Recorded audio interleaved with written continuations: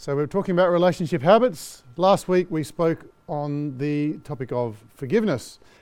Today we're moving on from that, from forgiveness to its fulfillment, reconciliation, and it is a continuation and a completion of that message last week. And at the time I pointed out that yes, reconciliation is a fulfillment or a goal of forgiveness.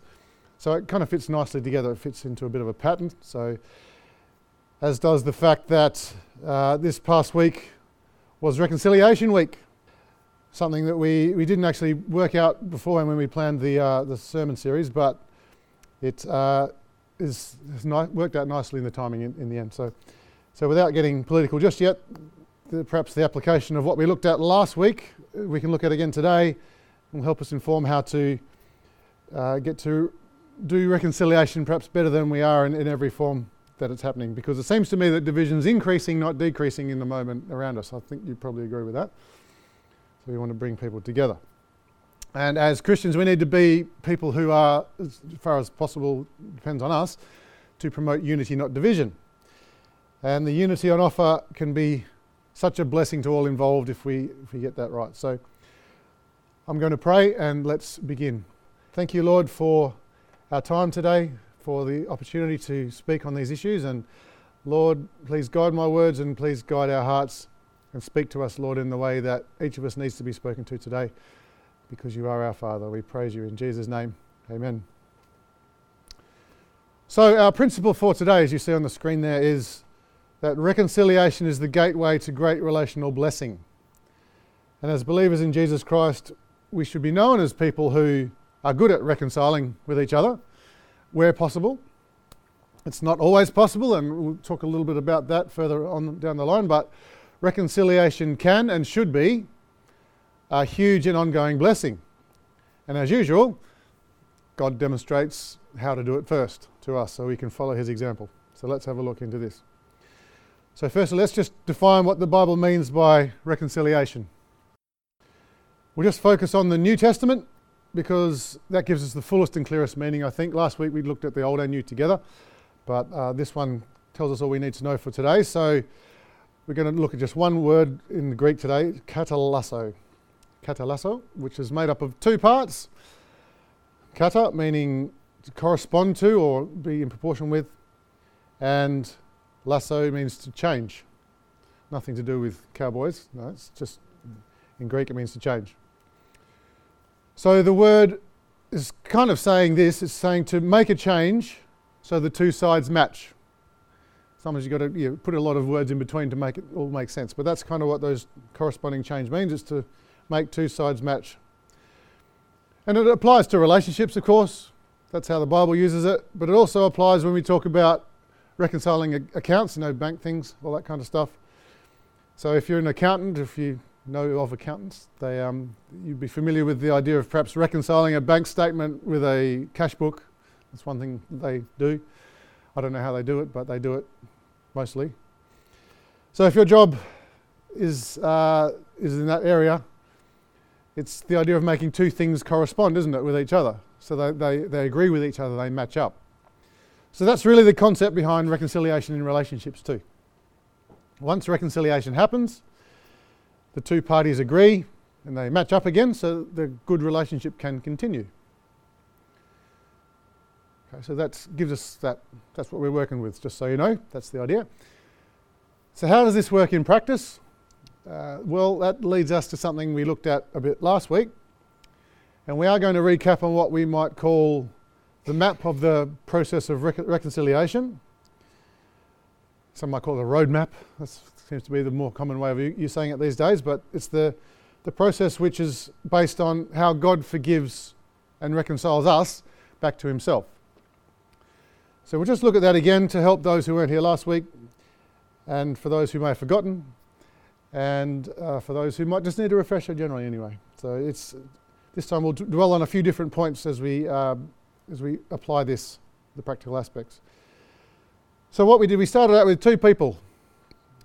So we got person A and person B, and they are in harmony there, in good relationship. And so in God's pattern, so God would be, or Jesus is person B here, and we are person A. just to keep that. But we're going to keep this general. So we're talking about A and B as people, just general people here. They might be friends. They might be a husband and wife. They might be work colleagues. They might be all kinds of things. They might even be two groups of people trying to work things out. Whatever the situation is, then we're going to get to the point where we have person A. This is real life. Person A does something wrong to person B, and the offence causes a break in the relationship. Now, it might have happened over a long period of time. Sometimes it's just a gradual degradation of relationship. Sometimes it's a sudden bust up or whatever it is. But, and it might even that they're both wrong, they both did something wrong, and the result, though, is that there is alienation, there's separation in some way or another, often physically as well, of course. Now, time passes, and person B, in our example anyway, realises that this isn't healthy, it's not the right thing to do, so they try and reconcile with person A. So as we saw last week, the first step in reconciliation is forgiveness. So person B goes to person A and holds out the hand, figuratively speaking, probably literally speaking even, and says, I forgive you. And in the ideal case, then person A would respond with, admission of fault, of guilt that he or she has committed, and they confess that, and that requires both sides to be humble to some degree. That's a key part of it there. So person A humbles themselves a little by admitting their fault.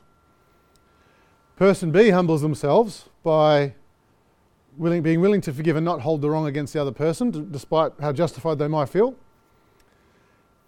And now that the issues are resolved, the two people are back on good terms again, and they can be considered reconciled. If only it was so simple, if it was just happened and that was it. But yes, now that people are reconciled, that does not mean, of course, that they are back exactly how it was before and everything's rosy and they're best of friends forevermore. Hopefully forevermore, but it's not necessarily best of friends yet, because there's the trust that needs to be rebuilt after the breakdown. And of course that takes time, just as it takes time for us to get to know God once we're reconciled and regenerated in Christ. So you're going to see today, I'm keep bringing it back to the same pattern that God sets for us. That's where we learn it from. But as for the process itself, that, like I said, is the ideal, but we live in the real world, and it's very rarely just nice and simple so that one person offers forgiveness and the other person says sorry and then they move on. There are many, many different situations that arise, because we're talking about people with sin, and believers and unbelievers. Do you think the Bible anticipates those different situations?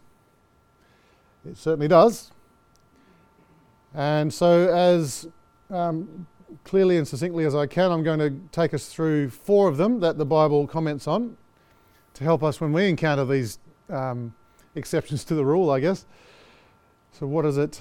How do we deal with these things when it's just not neat and tidy? So let's call these the whatabouts. So what about this situation? What about that situation? That's the idea behind that. So the first one. What about when the person keeps doing the wrong thing against me continually? They keep doing the same thing. Repeated wrongs. It's hard to forgive someone once. Well, what about forgiving them again and again and again? And I know where a lot of you are thinking, the passage I'm going to go to, and you're right. It's Luke 17, verses 3 to 4. Jesus is teaching his disciples directly, and he says this: pay attention to yourselves. So focus on this one, he says. If your brother sins, rebuke him, and if he repents, forgive him. And if he sins against you 7 times in the day, there's one day, and turns to you 7 times saying, I repent, in other words, I'm sorry, you must forgive him. Now, is that easy? Not easy, no. And the disciples didn't think so either, because in verse 5, the apostles said, increase our faith. So they realised how tough this was. It's definitely a tall order. So when Jesus is saying these things, that this is one time he said it, and there's also another time he said it. He talked about 70 times 7 forgiving as well. So we can't do this in our own strength, is the point. And like we saw in the example of Corrie ten Boom last week, we don't have to be able to necessarily experience the feeling to be able to forgive someone. You just have to have the obedience and the submission to God's will. Then He will do the rest. And when you think about it, that's how He forgives us, isn't He? Just over and over. Think how many times we've done wrong in God's eyes. It's over and over again, He repeatedly forgives us. So let's try and be the same. That's the first situation. Okay, what about another situation where someone has done wrong to you, but you just can't, it's not possible to talk to them or try and sort it out at the particular time.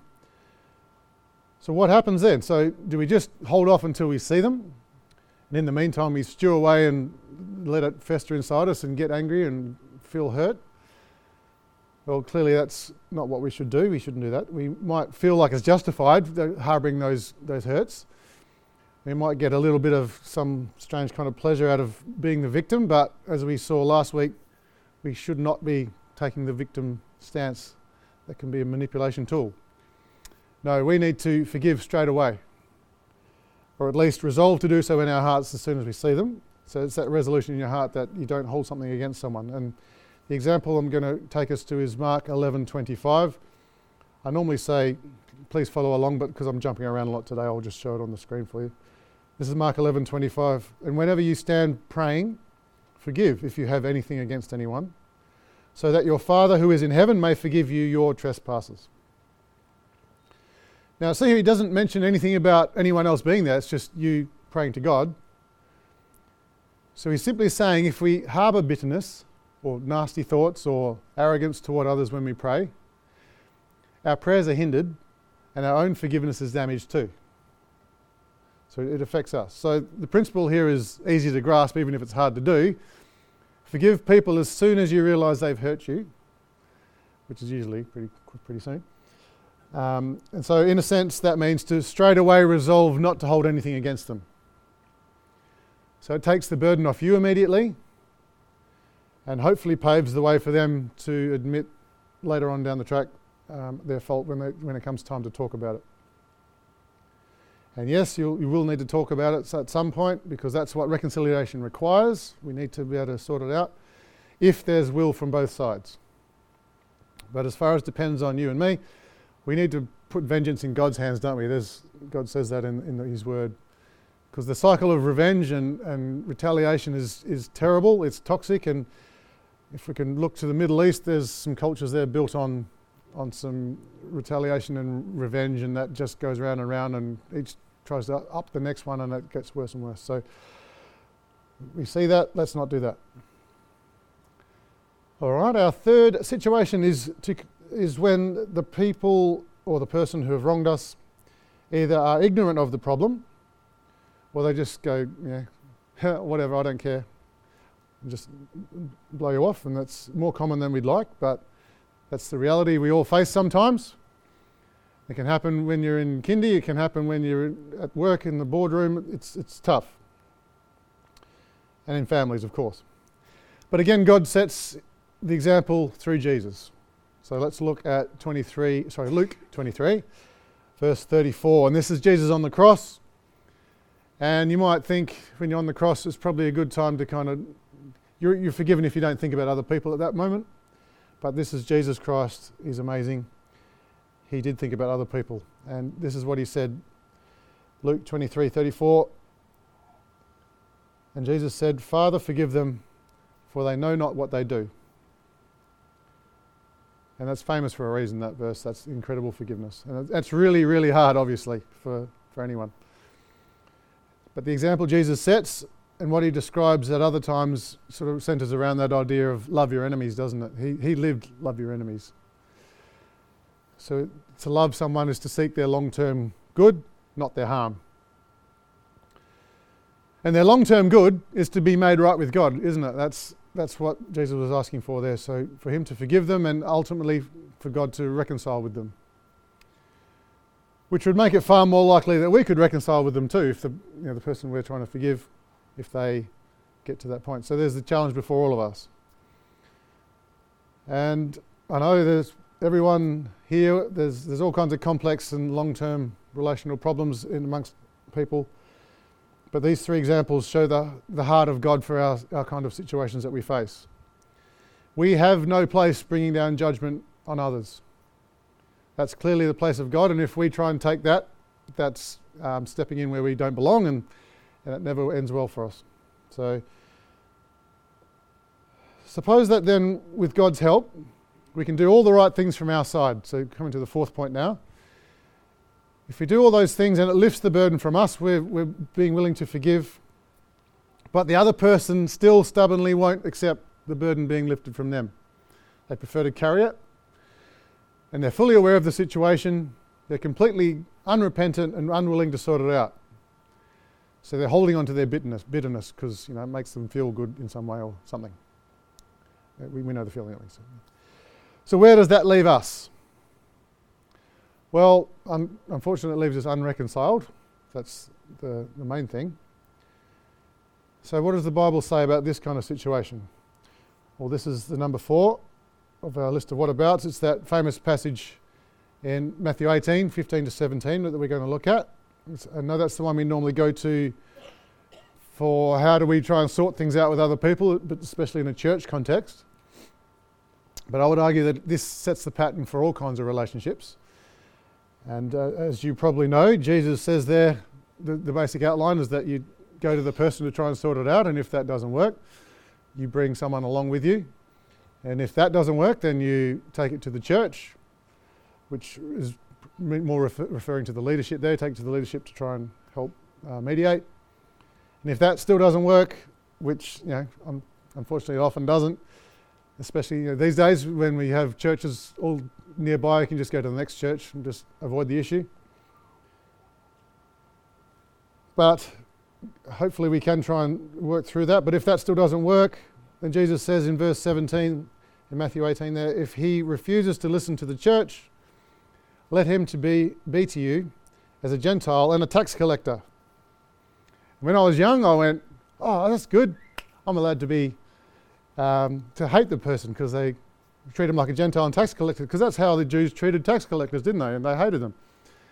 But no, I've grown a little in my understanding in the years since then. This is Jesus speaking. How did he treat Gentiles and tax collectors? Oh yeah, it's a bit different. So yeah, they're outsiders, yes, but they are also in need of the gospel. So what do? Well, we keep loving them, we keep trying to reach them, and they do need to be seen as outside the fold. That's the thing there. So that's how Jesus sees it. So what does that mean for our relationships? Well, there may come a time when the clock's ticked a few times and all avenues have been exhausted, and the time may come that you just have to hand that person over to God's grace and stop trying to pursue things any further, because you've done all you reasonably can to try and make things right. Now that, of course, doesn't mean that you don't still love them and keep praying for them and working towards reconciliation whenever you can. But if one side just won't humble themselves, there is a place for cutting off, according to what Jesus says here. But please hear me what I mean by cutting off. It's there's still a heart there. So does that mean divorce is okay in certain circumstances? Well, I'll be cautious and say that perhaps some kind of separation might be something to consider due to this verse, but always with a view to repairing the damage, or if there's a safety issue, if there's violence in the relationship. But as for divorce, I'm going to leave you to pray through that on your own, and maybe we'll talk about that another day. But I will say, keep in mind, marriage is a very sacred thing. We need to treat it with the utmost respect and care and love, which is why we're having the marriage course. So I'll see you there tonight, those of you coming along. But please consider your marriage vows. So the words you said on that day are very important, and I recommend sometimes we go back and read what we actually said that day and what our promise was. So in our remaining time today, I'd just like to talk about what the Bible teaches us about reconciliation in the eternal spiritual sense, and see what else we can glean about the topic from that. So apply what God teaches in the eternal to the earth where we are now. And if I had the time, I'd like to take us through that best known passage about reconciliation, which is 2 Corinthians 5, verses 14 to 21. So that's the one where God's reconciling work is described as the reason for our reconciliation or reaching out in reconciliation to others. So again, it's kind of a model for us to be ambassadors of reconciliation to the rest of the world. So taking that message to others. And there's lots in there. It's a great passage. So I recommend you look that up in your own time in your private Bible study, which you can do if you'd like to download it from our website. That 2 Corinthians passage is in there in the study for this week for you to consider and to work through. But I felt though today that God was leading me towards more Romans 5 today. So Romans 5, which we quoted part of that last week from verse 8, where we saw God humbled himself in the extreme to bring us back to himself. As it says, God shows his love for us in that while we were still sinners, Christ died for us. And that just blows my mind when you really understand what that's saying. It's amazing.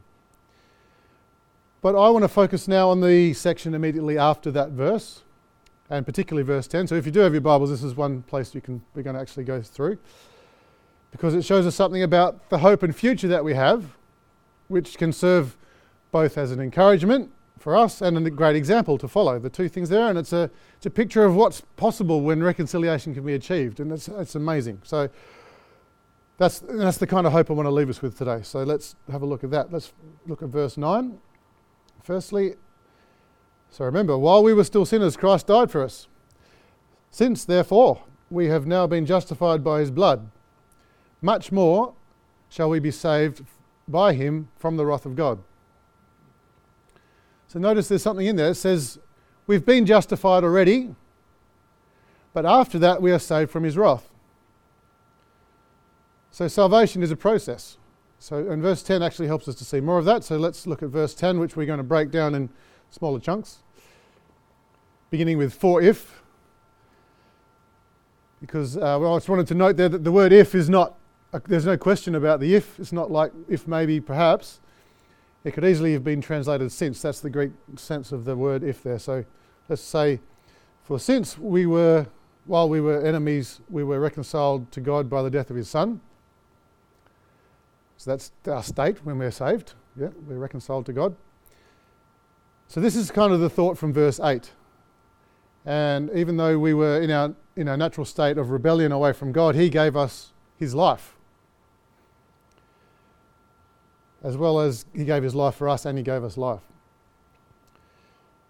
Which of course allows him to offer free forgiveness to all people, the fact that he gave his life. Which means that if we accept his offer, which means that if we agree that we are sinners and that we need to be rescued from death, and that Jesus is the only way to have that, that's a summary of the way to be saved, then we reach that place of reconciliation with God, if we believe that.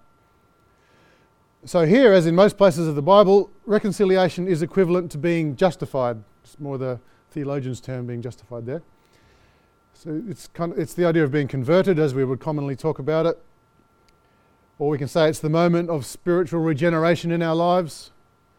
So that's the point where God brings us into his family and we become his child, and the Holy Spirit comes to live in us forever. So all this shows us the incredible depth and power of not the resurrection of God, but the reconciliation of God. His resurrection is full of power too, but I'm talking about reconciliation today. So yes, it's a big deal. In fact, it causes the angels in heaven to celebrate, doesn't it? That's what we hear from Jesus in Luke 15. So it's pretty cool. Now, as great as reconciliation is, there's something bigger in God's plan. And I can prove that to you because if you read the next two words, they are much more. Now hang on a minute. Much more than the conversion of a human being from heading to eternal death to now having eternal life. What could be more than that? Well, he's about to tell us. Continuing verse 10. Much more, now that we are reconciled, shall we be saved by his life. So what's that all about? Dave, I thought you said we were saved at the point of reconciliation. Well, yes, we are. We are saved at the point of reconciliation. Okay, so what's this talk about being saved later? Well, the answer is that this is one way the Bible describes that the next part of our walk with Jesus. It's called being saved as well. So the beginning is I have been saved, and now I'm being saved as well. There's the two tenses there. There's actually three, but we'll talk about that in a second. But in the first part, we're saved from the penalty of sin. So that penalty's, we're now declared not guilty because of the cross of Christ. And in this stage, we are progressively saved from the power of sin over our lives. It's our tendency towards sinfulness should over time be reduced. So this is the part of salvation that is parallel to us building trust in each other again after being reconciled. So in earthly relationships, this means to spend time together. It means to talk, to learn how to rely on each other. And in our eternal relationship with God, it's much the same thing. Only one of the key things in it is that God is working in us by His Holy Spirit to make our character more like Christ's character, which means to teach us over time to turn away from sin that still plagues us. Hands up, it still plagues us. But God helps us to move out of that more and more as we rely more on Him. So yes, it requires the eternal life of Jesus Christ in us, hence the saved by His life phrase there. And I'll underline that for you. This is what we can call being saved from the power of sin and the grip it has over our lives. And the Apostle Paul here says this is much more than our initial turning in repentance. Why is that? Well, because in a sense it's a much bigger task. This is the fathering work of God in our lives, which is a lifetime of relationship. So we go through life, we go through the ups and downs and the struggles and the victories and the hurts, whatever comes along our path. But by God's grace and wisdom, it all serves, by His design, it all serves to shape us and grow us into the person God wants us to be. So it is huge. This is a big deal. In fact, I like that if you have the NIV translation, if you do have it in front of you there, you'll see that there is an exclamation mark at the end of this sentence.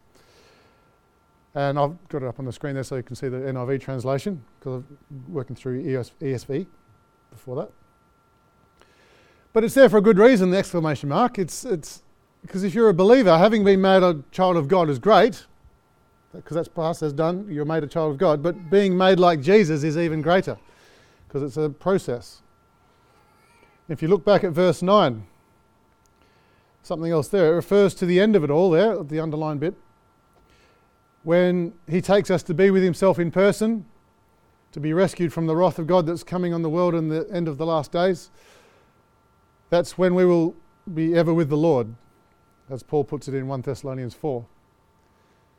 So reconciliation then is a gateway to all these huge eternal blessings, both now and when He comes. So that is the third phase when He comes to take us to be with Himself, whether that's through death or at the rapture or whatever it is. So let's take that truth about God and start to apply that now. That's what the next part of our task is going to be. How does God's reconciliation and our relational growth after that help us in our daily decision making, that pattern?